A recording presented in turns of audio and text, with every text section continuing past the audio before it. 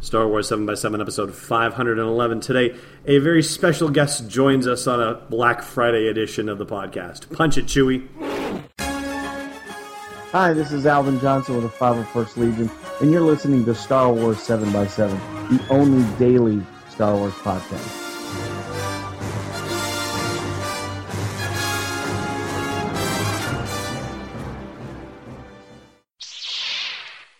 Hey, Rebel Rouser.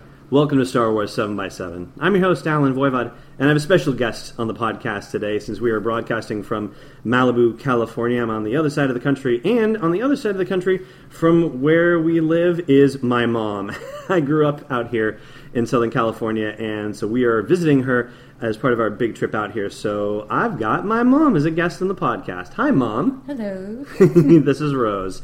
And I just, I tell you from time to time on the podcast about my experience in seeing Star Wars when I was a kid and my childhood experiences of it. But, there's somebody who probably knows it a little better than I do, I would say, because she was there for it and probably remembers it a little better than I do.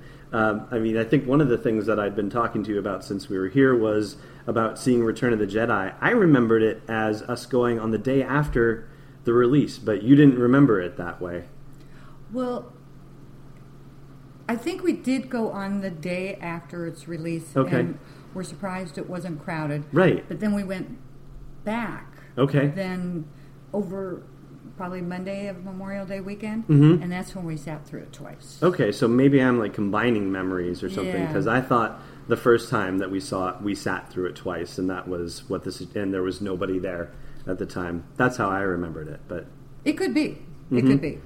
But that's the only one I actually remember, I'm sorry to say. So I was 9 years old when The Empire Strikes Back came out. I remember being in a frenzy about waiting for Return of the Jedi. I mean, we all were, because of, his Darth Vader telling the truth about him being Luke's father and what's going to happen to Han Solo and Carbonite and all that. But do you remember about the lead up to Empire? Was there that same frenzy of, oh my gosh, there's another movie and what's going to happen next?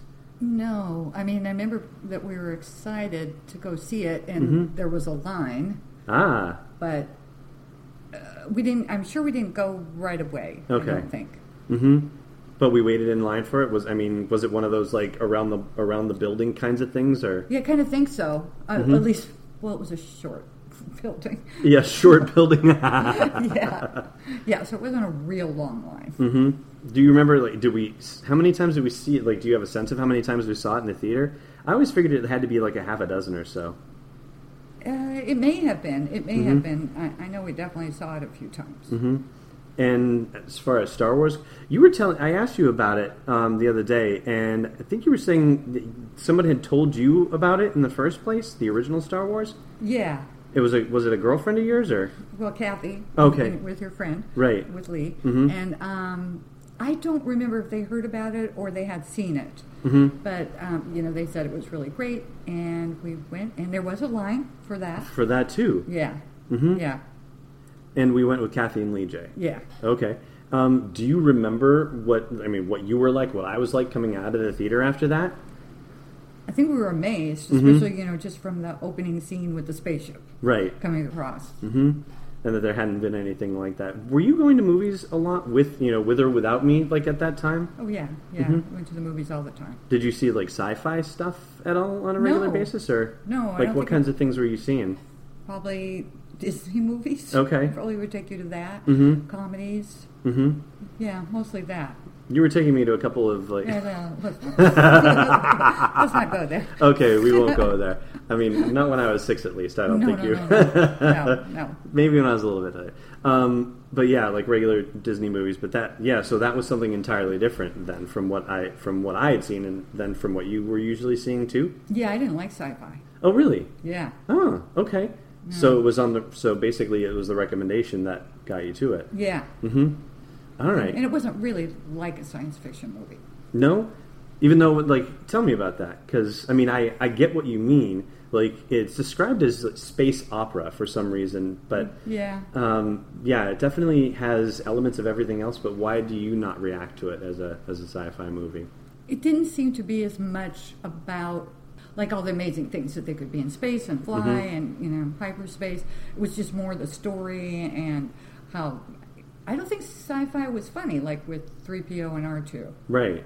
Mm-hmm. Yeah, so completely different. Not dark. Right. And it had a really happy ending. Mm-hmm.